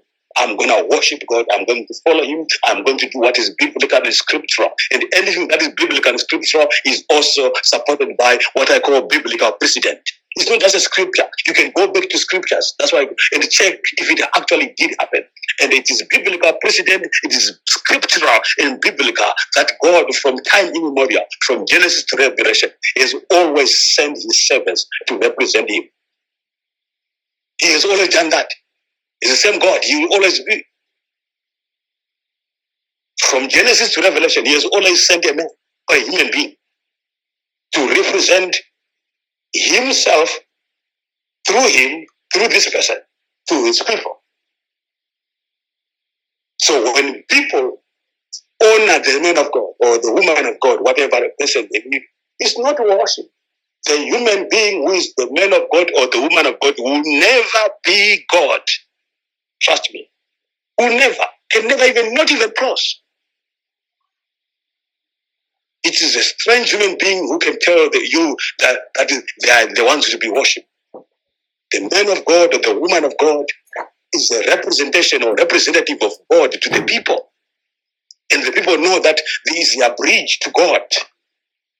Like I was telling you, it's a symbiotic relationship. That's why it's important that you know what Moses was doing. He was pleading with God on behalf of Israel. Sometimes God is so angry with his children that he say, I'm going to destroy them. You know what Moses would do? Because he's the bridge between the people of God and their God. He's standing there in the middle. That's where you have the phrase coming, standing in the gap. That's where it comes from. There is a gap between man and God. And so God brought his son, Yeshua HaMashiach, to bridge that gap, and he then does it through his servants. So God speaks to his servants on behalf of his people, and the people of God go and speak to his people on behalf of God. Are you hearing me, people of God? Amen. So that's why it's important, according to the structure God set in his scriptures, that as the servant of God talks to his God or her God, and then goes and talks to the people on behalf of their God, then the people will release their message also to the servant of God, to God through the servant of God. And so everyone needs everyone else. So while the servant of God is praying for the people, like he was pleading with God, with God so that he could not destroy them, the people have a duty and a mandate to pray for the servant of God. That's why Paul said, pray for me also. It's important. It's a symbiotic relationship, like I said. The servant of God is praying for you. You are praying for him. The servant of God is praying for you. You are praying for her. If the servant of God in your life is a woman, that's what it is. That's the way God ordered things. It doesn't mean that you yourself cannot pray. You can pray. That's why I every year God gives us the epistle. I send it to you so that you can pray from day to day. Man, you can, even the disciples, they say to Jesus, Yeshua HaMashiach, teach us how to pray. He had to teach them to pray because it's important for them to pray. He went into Gethsemane and he cried. He took the disciples with him. He was teaching them the practicality of prayer. As he prays, you pray. As the servant of God prays, you pray. As you pray, the servant of God prays. It's a symbiotic relationship. Hallelujah. You need to accept that the servants of God in your life, they are not God. They are only God's message or God's representation on earth. Otherwise, if you don't want to accept that, just create a little altar in your own house. A little altar in your own house, and every morning or every time you want, just go there and kneel down, and then you have, remember God said, you cannot come before me empty-handed. You have to then bring your offering there and you put it there. And you do that, and because you don't want to give it to human being, right? Just create an altar in your house and do it. Put your offerings every day, and you see, they will pile and pile and pile. If you want to kill a goat or a cow or a sheep, just kill it and leave it there. It will rot, and your house will smell. Because that's not the plan of God. God says, bring that cow. He told the children of God, the children of Israel, when you have 10 cows, take one to my servant. When you give that one, that's called a tithe. When you give that one cow to my servant or one sheep to my servant, you are giving that to me through him. It's a tithe. And those who know their God, they do that. Like I said, the Jewish are wise. When they go before the Lord, they worship their God without being told. Here we see the Jewish wise people. As they worshiped God, the Bible says they opened their treasure. Hallelujah. It pays in the end to give God in the beginning. Mark that as a nugget. It pays in the end to give God in the beginning. Like I said before, when you look at the structure of the tabernacle and the temple, the first things that are there, as soon as you enter the temple, even to this day, go to the temple there in Jerusalem. You are immediately the doors are open. The first thing that faces you in the outer court is the table of offering. Do not come before me empty-handed. You know what? Even the traditional healers, when they go to Nganga or whatever, to Sangoma, even see the Sangoma are taking the place of God. Do you know? Is there anyone who can go to Sangoma empty-handed?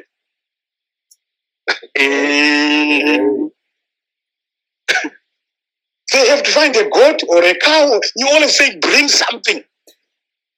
What are they doing? They are taking the place of God. Because God's command is that they are worshiping their own things, those people. So they go to a Nganga or to a Sangoma. But trust me, no one goes to a Nganga or to a Sangoma empty-handed. But look at that person who was going to a Sangoma with, they don't mind giving goats and sheep. I would tell you of a story of a Sangoma that I led to Christ in Swaziland. I'll tell that story one day. It's another story. But when I began to speak to this man, the amount of things that he was getting, this man lives in Swaziland, but he had people coming from Mozambique, from South Africa, from Zimbabwe, from Malawi, from Uganda, from all over to come to him. And they would bring cars, they would bring all kinds of gifts, in addition to him charging them for what he would do. You know what I'm saying? But the same person, when they come to the Lord, offering becomes an issue for them. Isn't that strange? Don't you see the pattern of the enemy here? All he's saying is, I'm jealous. What you are now giving, you were supposed to give to me. He is a jealous God. He's a jealous devil. He always wants to get what God is supposed to get. That's why also God himself says, no, once you become his, he also has got his own jealousy. But he's jealous not to kill you. He says, once you become mine, I don't want you to end up giving glory that's supposed to come to me. You end up giving it to Satan, my enemy. So give the glory to me, because all glory and honor belongs to him, ladies and gentlemen. I've said this before, and I'll say it again. God shares with mankind a lot of things except his glory. Hallelujah. Amen.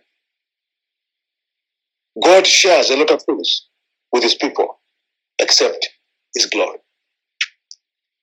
So he raised us so that we can worship.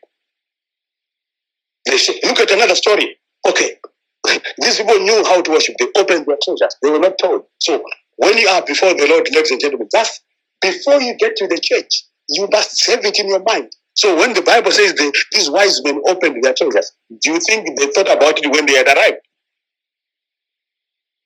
Obviously not. They planned it before. They planned it as they went on their camels or whatever means of transport they used. They planned it when they were still in their homes. The same thing with you, because you know your God. You don't need to wait for the service speaker or MC or service leader or whatever to then open some scriptures and convince you. No. No Jewish person needs to be convinced by scripture because they've already been convicted in their heart. The reason why we struggle is because we have to be converted, my God. I wish I was born Jewish. I did not need conversion. But I thank God after being converted, I know the word. I know scripture. I don't need to be persuaded to worship God. No one tells me, Master, you must go to church now. Master, even while I'm sharing with you, I didn't have anyone calling me to say, Zauriya, Master, you might not go to church. I just do it because I know that's my portion. The Lord is my portion in the land of the living. The Lord is good forevermore. The Lord is my portion in the land of the living. The Lord is good forevermore. On the mountain, in the valley, on the land, and in the sea. On the mountain, in the valley, on the land, and in the sea. Hallelujah. The Lord is my portion in the land of the living. The Lord is good forevermore. You know the song? That's my attitude. I don't need nobody to persuade me about the things of God because I know my God. Hallelujah. May you have the same attitude this Christmas. May you have the same approach to worshiping Him. Because you know what? If you don't have an approach to worshiping Him, God did everything. Let me tell you this as I conclude. Everything that God made, every creature that was made by God, He has got this aspect of worship in it. God wants everything and everything that He created to worship Him, including stones. Jesus, Yeshua HaMashiach Himself, saying, if you don't rise up to worship Him, God can raise stones to worship Him. Do you know that? Animals, they worship too. Creatures, nature worships God. If you are not careful, people of God who have got His Spirit in you, He doesn't have His Spirit in a tree or in a fish, but He's got a Spirit in you. But if you are not careful, these creatures, the waves and the seas and the trees, can worship God better than you. If you are not careful. If you want, I can just give you one example. Can you read for us, please, Psalm 98, verses 1 to 8? There are so many other scriptures, but for the sake of time, I'll just give you that one. So you can see that it's not just human beings. Everything and anything that God created is meant to worship Him. Mission statement number 2 or B. Psalm 98 from verse 1 to 8. Oh, sing unto the Lord a new song, for He hath done marvelous things. His right hand and His holy arm hath gotten Him the victory. The Lord hath made known His salvation. His righteousness hath He openly shown in the sight of the heathen. He hath remembered His mercy and His truth toward the house of Israel. All the ends of the earth have seen the salvation of our God. Make a joyful noise unto the Lord, all the earth. Make a loud noise and rejoice and sing praise.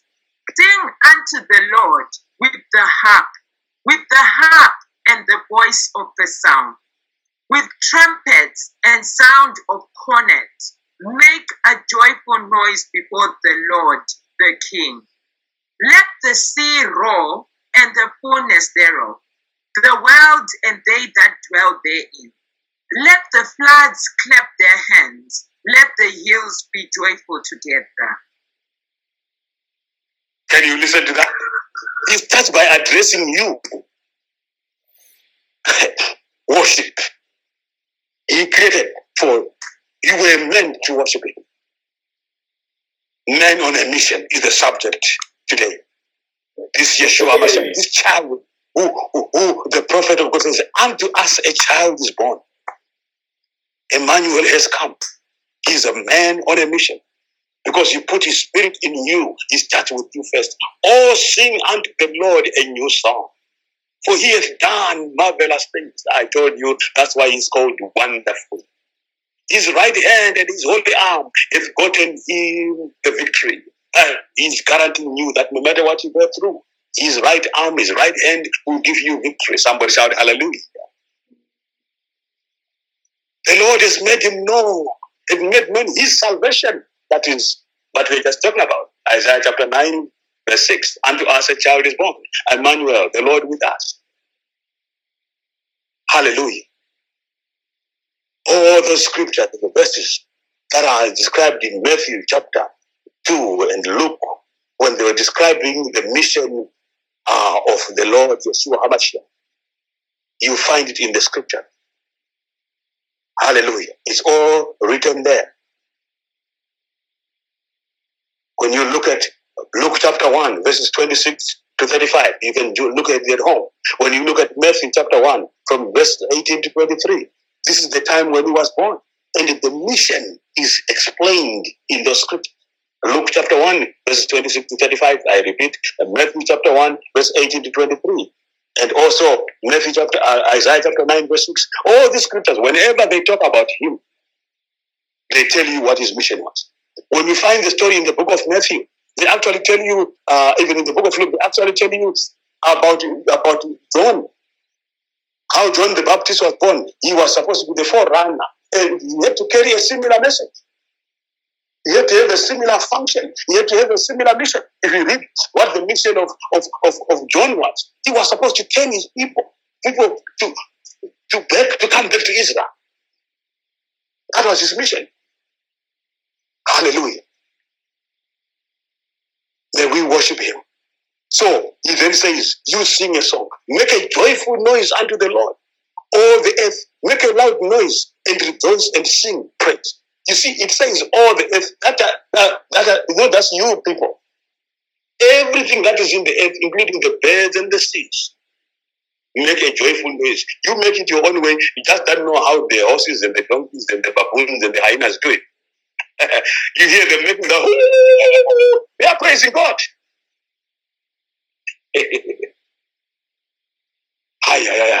Verse 2, the Lord has made known his righteousness, his salvation, his righteousness hath he openly showed in the sight of the heathen. Who does not know God? Who does not know the plan of salvation? Who can say, I don't know? Who can know? Like I tell you yesterday, everyone is celebrating Christmas, whether they are Christians or not. Hallelujah. He has remembered his mercy, verse 3, and his truth towards the house of Israel. All the ends of the earth have seen the salvation of our God. Salvation is central. Salvation is personal. Everyone has seen it. It's up to you to take it or leave it. Make a joyful noise unto the Lord, he says in verse 4. Sing unto the Lord with a harp. That's a human being now. With the harp and the voice of a sound. That's to you, my brother. That's to you, my sister. With a trumpet and the sound of comet, make a joyful noise before the Lord, the King. King. Hallelujah. Now here, let the sea roar. You didn't know. You think it's only the lion which roars. The sea roars. And those who live by the sea, you know it. They say, oh, waves and thunder, whatever it is. The sea is doing what it was asked to do. It is worshiping God. It is roaring. You call it a storm, but yet the sea is busy worshiping God. The sea is raising its arm when you see the wave. It's raising its arm. And the fullness thereof, the world and they that dwell in, let them roar. Let the floods clap their hands. You know that floods have hands. We don't like floods. They destroy our homes and whatever, but it's God has just raised the water so that they can just clap their hands. Clapping their hands. And if you somebody is worshiping their God and is standing their way, you are in trouble. anything that is in the way of the waters when they are worshiping, nothing else is more important to them but the worship of God. If you happen to build your house in their way, sorry. You have to rebuild it. Let the floods clap their hands. Let the hills be joyful together. You may just pass by and drive by and you just enjoy the beauty of the hills. You don't know that they are busy singing. They are busy joyful. They are busy praising. They are busy worshiping the Lord their God. You don't know. You have no idea what's happening in the mountains and the hills.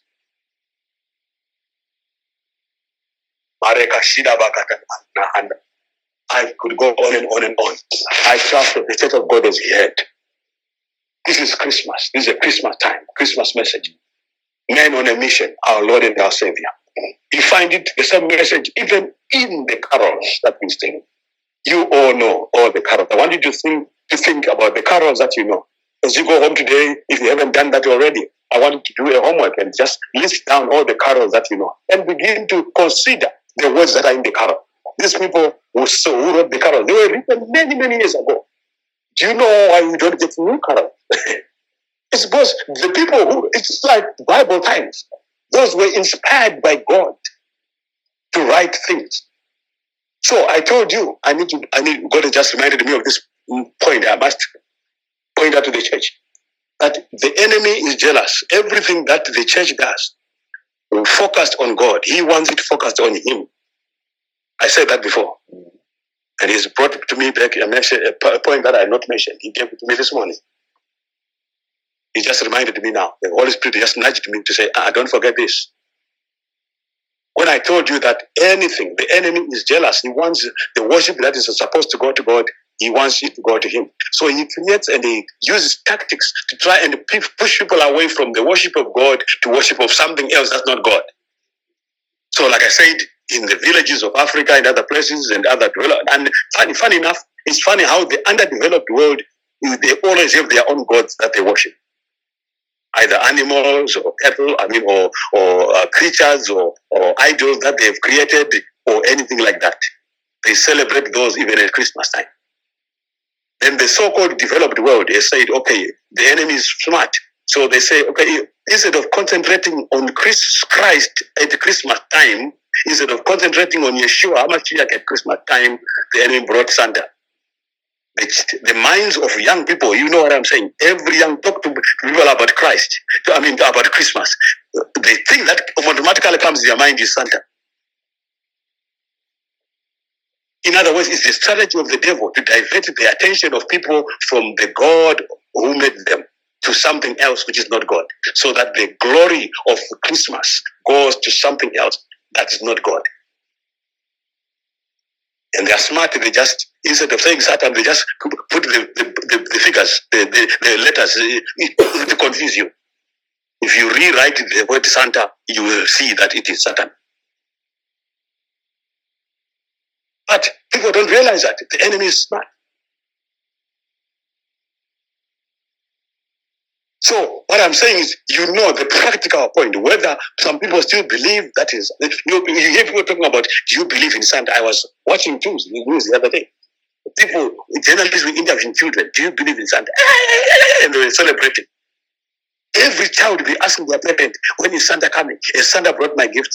They are not talking about Christ. They are not talking about the person who is the reason for the season. Their parents are not telling them about Yeshua HaMashiach.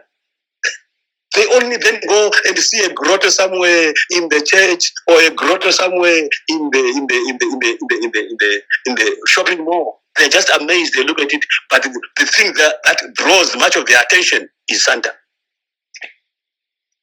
You know I'm right. Correct me if I'm wrong. The children are more excited playing with Santa than being in the grotto where the story of Jesus Christ is raised. They just look at it, take pictures and marvel, but they are looking for Santa. Mm-hmm. They want to take pictures. They want to show on Instagram and on Facebook, on Twitter or on their status to show that they were with Santa. The enemy is slowly diverting the mind of the people of God during this time, so that instead of the glory and the honor, this is a very deep point. Instead of the worship going towards the Almighty God, the Creator, the enemy has created something else that becomes the subject of worship. That becomes the center of attention. It's the strategy of the devil to make sure that people have got another center of attention which is not God, because he wants the center of attention on himself. By his nature, from the day he rose against the Almighty God, he was sitting on the throne. He wants the attention. He wants everything that God has got. So he does every little trick in his mind, in his book, to try and make sure men's attention is diverted from God to himself. Anything he can do to divert your attention from worshiping God, he will do. Anything. As long as you are not paying attention to God, he doesn't care what else you are paying attention to. He doesn't care if you are just going to say we are going for Christmas, but we are going for a party. We are going on holiday. We are going to do this. He doesn't care. Do that. As long as whatever you are doing is not centered on Christ or Yeshua HaMashiach, he doesn't want that. He wants all the attention. The attention that you are supposed to give to God, he wants it to himself. The glory that you are supposed to give to God, he wants it to himself. That's the summary. And ladies and gentlemen, we are wise, so we cannot allow that to happen. So they sing, Mary's boy child, Jesus Christ. I sang that song to you yesterday. Was born on Christmas Day. Some even sing the carols. It's like a habit. We just they're going to hear and they sing the carols, and that's it. Then after singing the carols for 5 minutes, they go and spend the whole day with Santa. But we are going to concentrate on our God. He was born on Christmas Day. And they say, hark now hear the angels sing, new king born today, and man will live forevermore because of Christmas Day. Yes, it's life. Life is in Christmas. Life is in this child.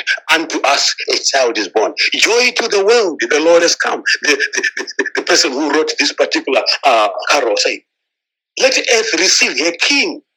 Let earth receive a king, the writer said. Which means everything that has breath, the Bible says also, let everything that has breath praise the Lord in the book of Psalms. When he says everything that has breath, you think he's just talking about human beings, including rats and cockroaches and mice and snakes and everything.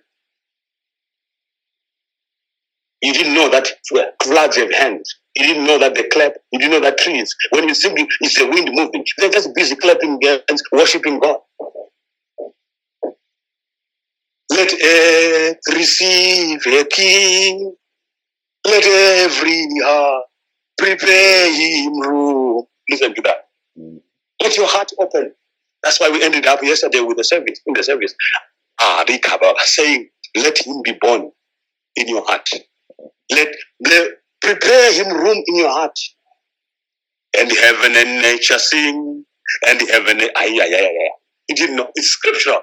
And heaven and nature sing. I just share the scriptures with you. Heaven and nature will sing. The floods will clap. The hills, the roar, the sea will roar. Everything, heaven and nature is singing. The deer, the sheep, the goats, the cows, they are worshiping, they are singing. Someone saying, oh come, all ye faithful, joyful and triumph. You know that song, oh come, all ye faithful. Come, all ye faithful. I could go on and on. I want you to think of all those Christmas carols you have. There are many, but just the ones, your favorite ones. As we wrap up the Christmas season, because this is the end, the second day of the Christmas season. From tomorrow, people are focused on something else in New Year. But as you focus on the New Year, remember, the focus should always be on your Creator. It goes like the silent night, holy night, all is calm and all is bright round your virgin mother and child. Holy infant so tender and mild, Sleep in heavenly peace. Sleep in heavenly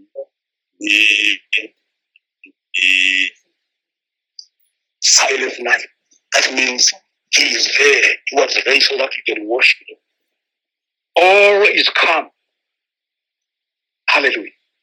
And all is bright. The Virgin Mother and Child. This holy infant, unto us a child is born. So tender and so mild.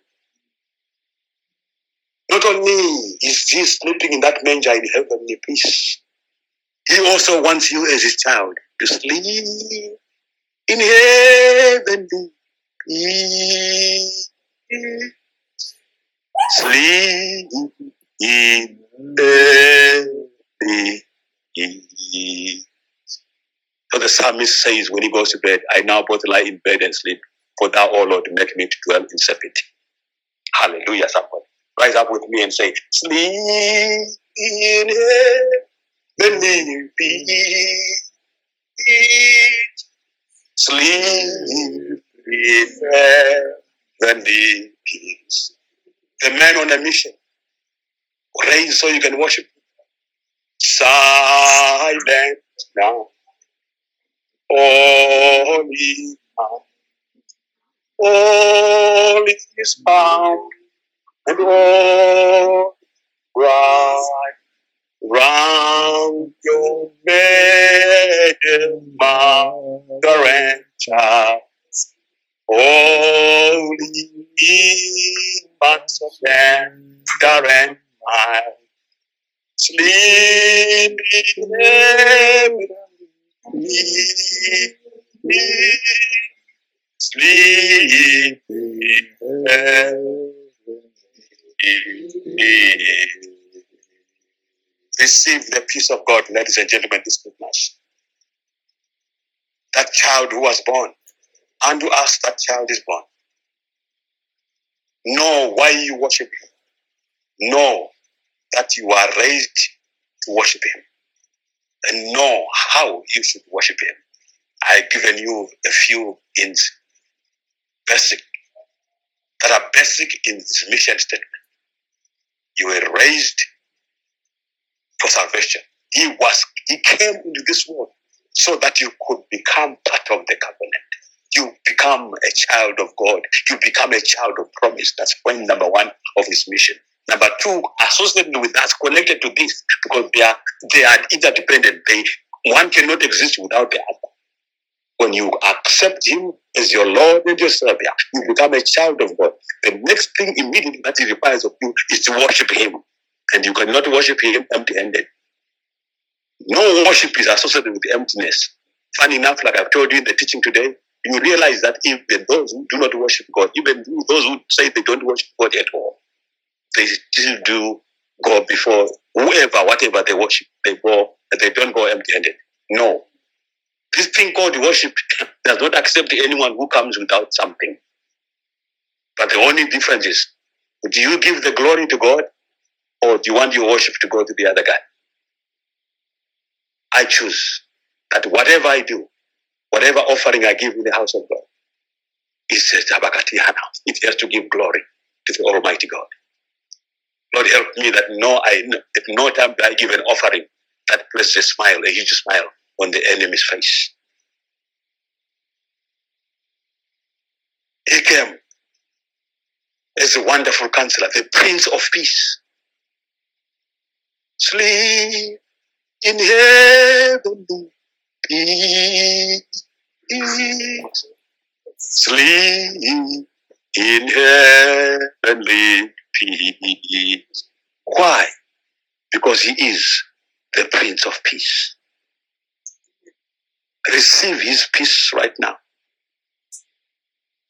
The world is turbulent with COVID and wars and rumors of wars and violence and everything that is not peaceful. It's easy for us to be drawn into all this chaos and violence. But you have inside of you, around you, with you always, this man on a mission to give you peace. That's why when God gave the instruction to Moses, and from Moses through to Aaron, in the book of Numbers, chapter 6, which we do all the time, the last part of the blessing is peace. It wraps up everything. Peace. May you receive His peace this Christmas. Sleep in heavenly peace. Peace during the day. Peace during the night. Peace when you're at work. Peace when you're at home. There are so many things that are coming to antagonize, to become against you receiving peace. I know that. And you know that. Many things, anything that God has got planned for you, the enemy has got the opposite. Instead of you receiving peace, you are tormented in your spirit. You talk of stress every day. There's stress here, stress there, because he doesn't want you to have what God is offering you, peace.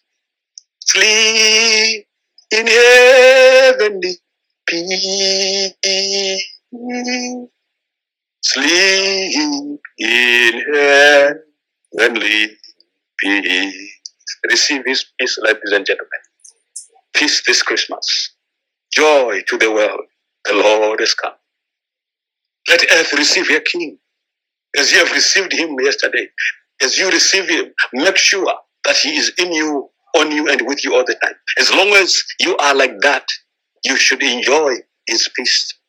Try by God's grace and by all means to make sure that what is happening around you does not influence your character and your attitude towards Him who is supposed to be worshipped by you. May God help us.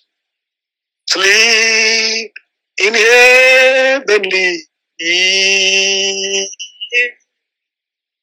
Sleep in heavenly peace. That's why when He rose from the dead, the first words that were on His mouth to the disciples was, peace be with you. And so I'm saying the same thing to you this Christmas. Peace be with you. Many things have happened around you to lose your peace and your joy. People have said this and that and the other thing. Things have been done left, right, and center. The whole strategy of the enemy for you is for you to lose your peace. But sleep in heavenly peace. Sleep in heavenly peace. Receive His peace this Christmas. Receive His peace this Boxing Day. As you determine to worship Him the best way you know how. Father, I thank You for Your people. I thank You for the time You have given me and allowed me to share Your word with Your people, oh God. It is only part of Scripture. Help us, oh Father God, to grow and become better worshipers, better praisers, better people who worship You with knowledge and understanding, who do not have an attitude that contradicts the things of God. Father, I pray that with this understanding, You help us to know that whatever we do, there is an enemy out there who wants to get it there. What I'm supposed to give to God, He would rather I give it Him. The glory that must go to God. He would rather have that glory. This enemy, Satan, he wants to have everything that God has. He wants everything that I'm supposed to give to God. He wants me to give it to Him. But Father, I pray that as Your people hear this message, they will understand that You raised and created every one of us only for one purpose and reason, that we may worship You, that they may worship You, that I may worship You. And worship You is what I shall do day and night. And I benefit from Your peace. These are benefits of worshiping Him. Your peace, Your joy, Your blessing, healing, signs and wonders in my life. These are the benefits of worship. But so many times we want the benefits of worship without worshiping the right way. Lord, I pray that as I receive the benefits of Psalm 103 and all the scriptures that talk about the good things, peace, joy, love, blessing, and everything else, heal. All these are benefits of worshiping Him. so that I can sleep in heavenly peace. Let your people receive this peace from above. You say in your word in John chapter 14, peace I give unto you, not as the world gives, do I give unto you. Let not your heart be troubled.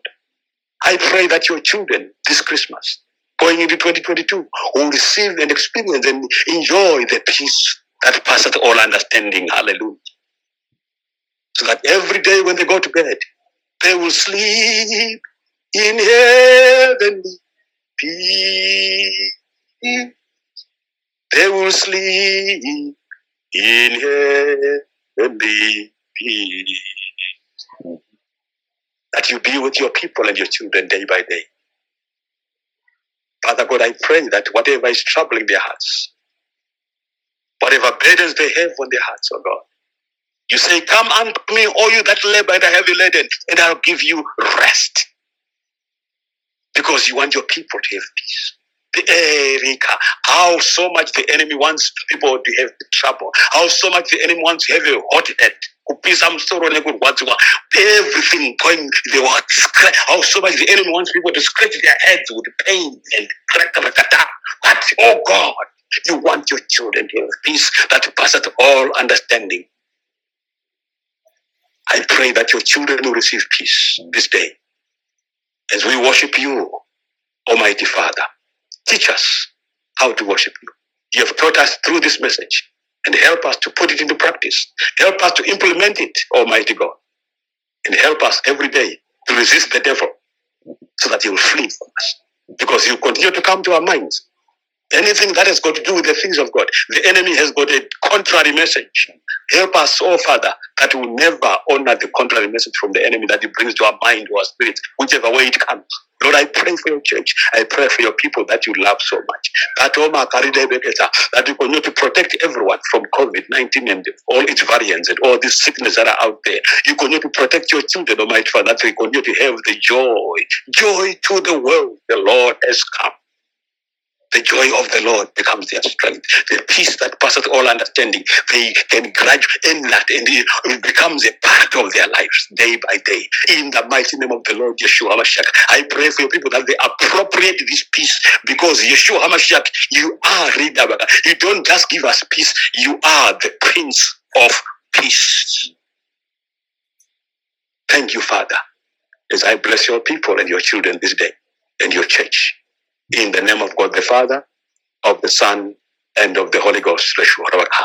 In the mighty name of the Lord Yeshua HaMashiach, I have prayed. And everybody in agreement says, Amen, Amen, Amen, and Amen. And I pray that Agape for All Nations Ministries International, hashtag the real Agape, let us be one indeed, in reality.